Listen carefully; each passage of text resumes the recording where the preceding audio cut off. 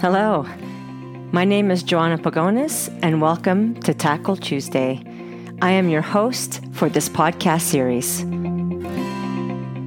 So today's topic is, do I have what it takes?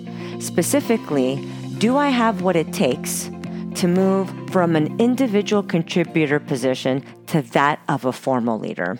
And the reason why I want to focus on this topic is because I think many of us, before we make that leap to a manager or a frontline supervisor role, we may not necessarily explore all the responsibilities that are involved in that position, and are we prepared to take all of that on?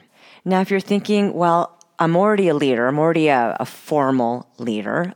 This episode really doesn't apply to me. So before you press stop and you discontinue listening, I'd like to say, please continue to listen for two reasons. Number one, you may actually have somebody who's reporting to you and is looking at moving into a formal leadership position and is looking for some support and guidance from you on how to do that.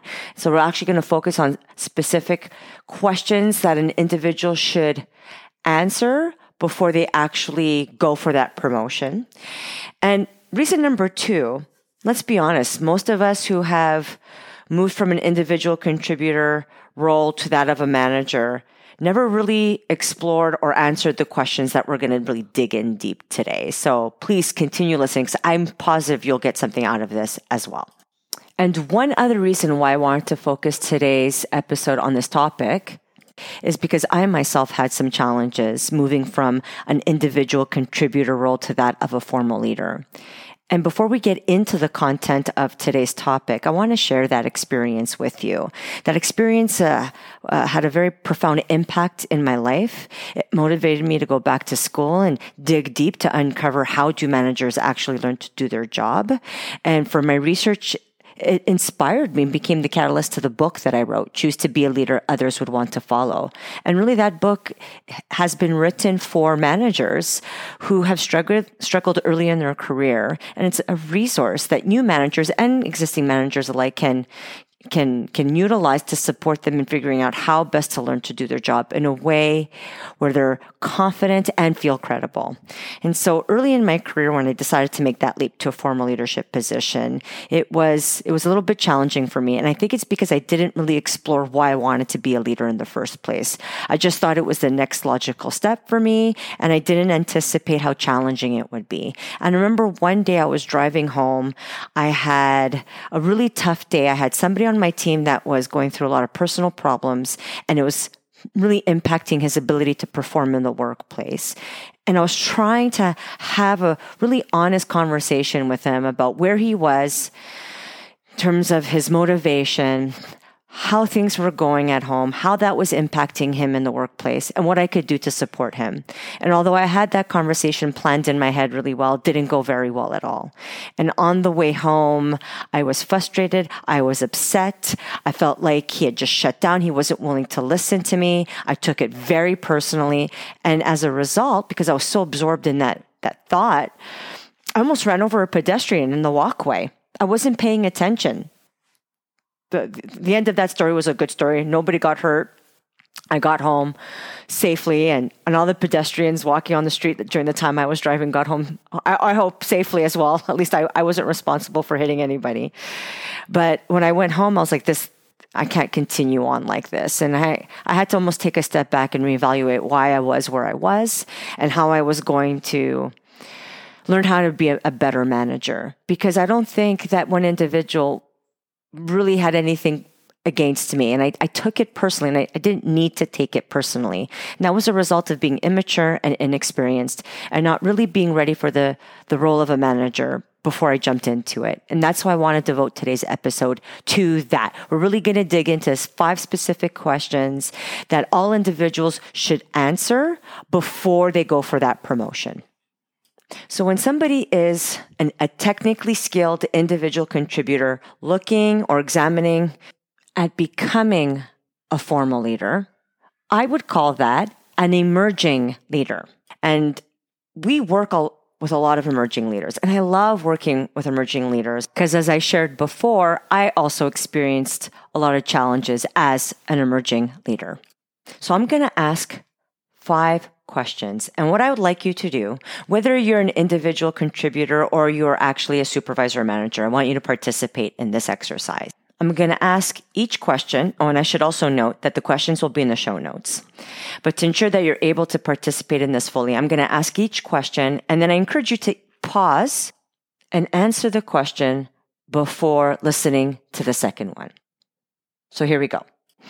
So the first question is, I am an individual contributor who has fulfilled my potential in my current role, and I'm looking for a new challenge that will support my personal and professional objectives. Yes or no? Take a mental note of that. Question number 2. I am someone who wants to inspire and motivate others and working together to achieve a common goal. Yes or no? Question number 3. I know what my strengths are and my personal areas of growth and development. Yes or no? 2 more to go. Number 4. I'm clear on why I want to become a formal leader. Yes or no? And our last question. I am clear on what my values are and how they guide my behavior. Yes or no? Now, take stock of how many answers you replied yes to and how many you said no to. If you've answered yes to most of these, congratulations. You should give yourself a pat on the back. Many of us who enter into a leadership position are lucky if we can answer one of those. So if you can answer all, or I would say even 3, you're really in a good position. And I would say use those to guide your developmental plan as you seek out opportunities and for new positions or stretch assignments. Now, if you've answered yes to maybe 1 or just 2 of those, you have some work to do. You need to actually sit down with your support network, which hopefully includes your direct supervisor. And if you don't have a mentor or coach, I would seek one out and I would go through those questions with them and talk about and start to explore how to answer them. All right, so let's actually go through the 6 questions that I asked earlier. One of the things that I'd like to say is, as I mentioned earlier, a leader doesn't have to be somebody in a formal position. It can be an individual contributor.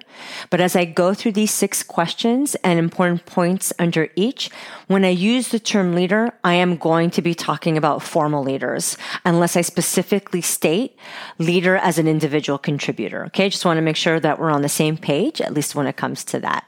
All right, so point number 1, or question number 1, was I am an individual contributor who has fulfilled my potential and I'm looking for a new challenge to support my personal and professional growth.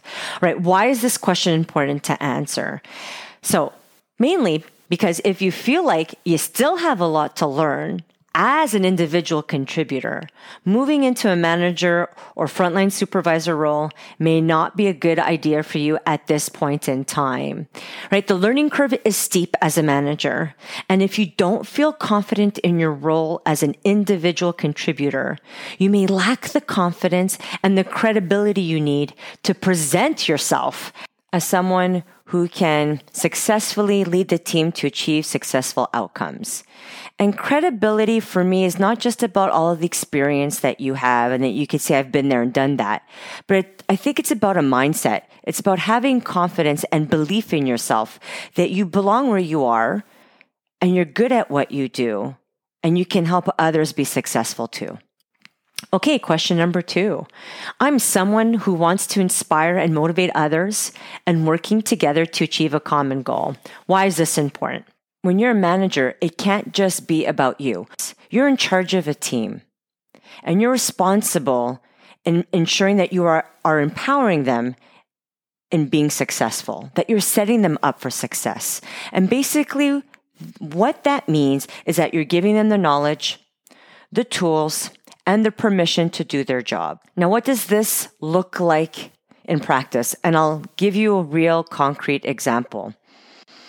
There was this one manager that I was mentoring, and I remember I said to him, your staff is frustrated with you because you're not available to them. You're not accessible. They never see you. The only time they see you is when you go and visit them once every 2 weeks to delegate a task.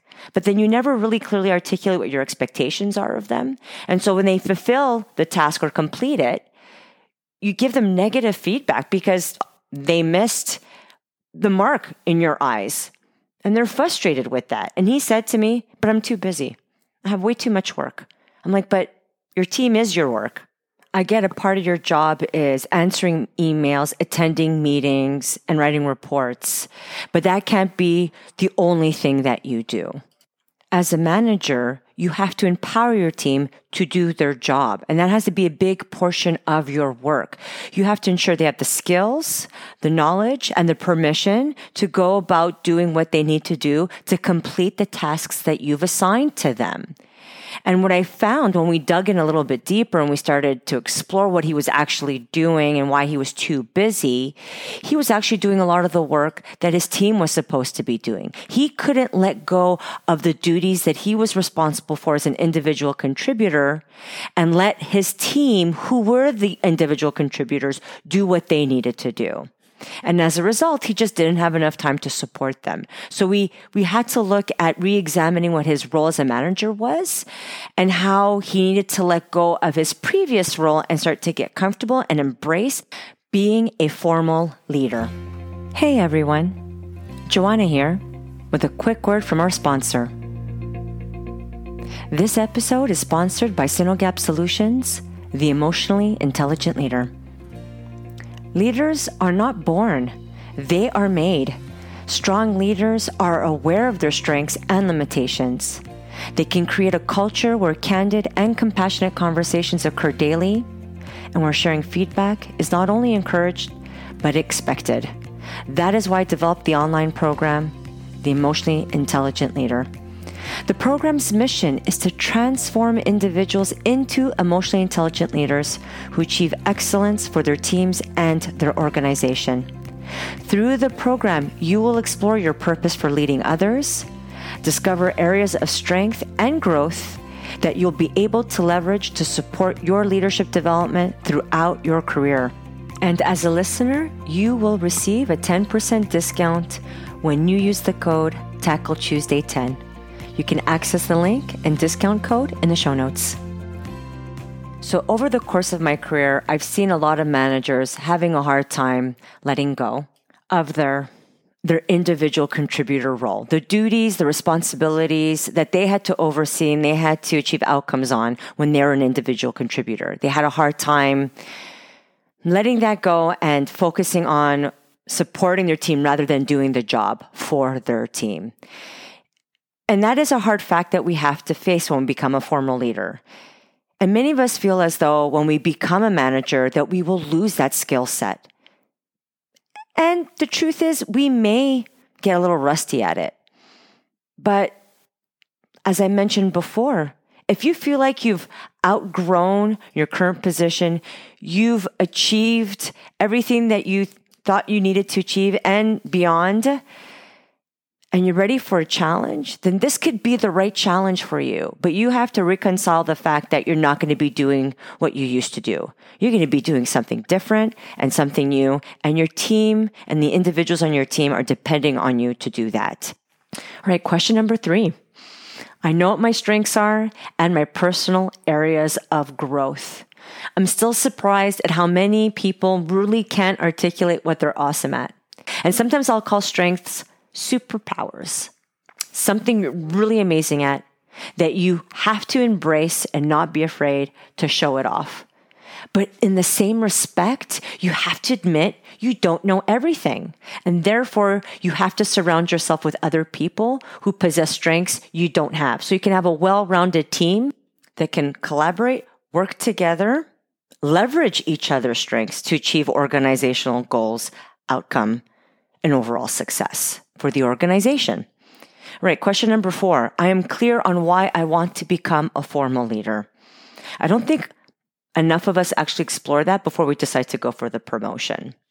And I think that goes back to the first question, which is, I fulfilled my potential and I'm ready to do something different, right? I'm ready for the next challenge.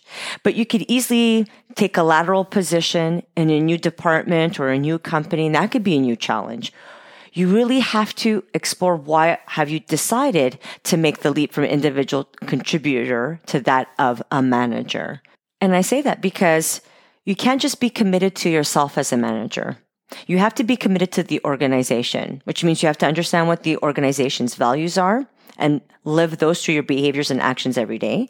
You have to have a clear understanding of what the organizational goals and outcomes are and being able to leverage the team's strengths to achieve those outcomes and get and achieve organizational success. But you also have to be committed to your team, your direct reports. You have to understand what it is that they need in order to be able to do their job and to set them up for success. And sometimes it'll appear that what they need is in conflict with what the organization needs. And you have to reconcile those differences and be able to push forward. Your ultimate goal is to achieve organizational outcomes. If your team can't be successful in completing projects and assigned tasks, then your ability to lead the team will be questioned. And so it's not always easy to navigate through all that complexity. And if you don't know why you chose to be a leader in the first place, it'll be very hard to find that inner motivation to keep moving forward. So when you're preparing to take that promotion or you're writing your resume, reflect and be clear on what your purpose for leading others is. And although I said it's good to have that knowledge for the interview in case they ask you that, it's actually a great way to start developing relationships with your direct reports. When you sit down to talk to them, or if it's the first time that you're meeting with them, it's great to begin with, this is my purpose for leading others. This is my vision statement. And if it's inspiring and motivating, at least to yourself, it definitely will be to the people on your team. And if you're an existing manager and you haven't done that yet, that's okay. It's not too late to sit down and have that conversation with them. I think it'll go a long way in continuing to develop that trust and that relationship that you already have with your direct reports. Now, before we go to the last question, which really focuses on values, there's one thing that I want to say in relation to question 4 and knowing what your purpose statement or vision statement is for being a formal leader. That I call an anchor. It anchors you and it grounds you in regards to your current state and your future state. Anytime that I explore a new opportunity or new direction I want to go in, I always think about what my purpose statement is. Why am I doing what I'm doing? That's my anchor. And I allow my anchor to ground me. I use the analogy of sailors at sea. In order to not drift off far from where they need to be, they have an anchor. Now, as we go into question number 5, which is all about I'm clear on what my values are and how they guide my behavior, I call that my lighthouse. So the anchor grounds you, but your lighthouse guides you. So when you're ready to move forward and raise that anchor and set sail, you know the direction that you need to be going in. You have that lighthouse that will guide you. So what are your core values and how many should you have? So your core values lie at the heart of who you are, and they don't change over time. You shouldn't have 5 to 10 to 20 core values. You should have 2 to 3 at the most. And the way to really be clear on what your core values are is that if they were to be stripped away from who you are, you would cease to be the person that you are today, right? So core values are not a matter of convenience. Living your core values means that you make an intentional effort to live them every day, even when it is unpopular to do so. So knowing your anchor and your lighthouse increases your self-awareness, which is critical in making sure you don't drift away from your purpose and values over time. And although I don't think I used the term self-awareness at all in our discussion today, the whole purpose of this exercise and answering the 5 questions is to develop a deeper sense of self. And we need to understand ourselves. We need to make time to think and reflect who we are, what's important to us, and where we need to go. Because without that level of self-awareness, we won't be able to grow. We won't be able to uncover what our strengths or superpowers are. We won't be able to figure out areas of growth. And we will cease to develop over time. And when you decide to become a manager, you have to be committed to a growth mindset. You have to be willing to explore and discover new things and embrace risk at times and to develop that within your employees too. So in closing, I just want to articulate that leaders, we're not born, we are made. And the strongest leaders invest in their development before they become a formal leader with an official title. Strong leaders are aware of their strengths and their limitations, and they can create a culture where candid and compassionate conversations occur daily, and where sharing feedback is not only encouraged, it is expected. Strong leaders strive to continually become of their areas of growth and invest time in their own continuous professional development and personal development, as well as that of others. And really what we discussed today, these leadership traits are not just exclusive to individuals in formal leadership positions. You can start to develop these capabilities, qualities, and characteristics now. And I encourage you to sit down with your current supervisor and have this discussion. Or if you are a current supervisor and see potential in someone, to sit down and go over these 5 questions with them. Now remember, a leader is anyone who not only wants to create, but is capable of creating what I call a climate of possibility, rather than a climate of command and control. So I hope this discussion and these 5 questions were very valuable to you and will help you along your entire leadership career. Another thing I'd like to point out is be sure to listen to next week's episode, Authentic Leadership, where I will interview Emily Lopez from ConocoPhillips. We're really going to dig deep into what authentic leadership is, and I think it's a great continuation from today's discussion. So everyone, that's it for today. Thank you so much for listening, and I look forward to tackling the next issue with you.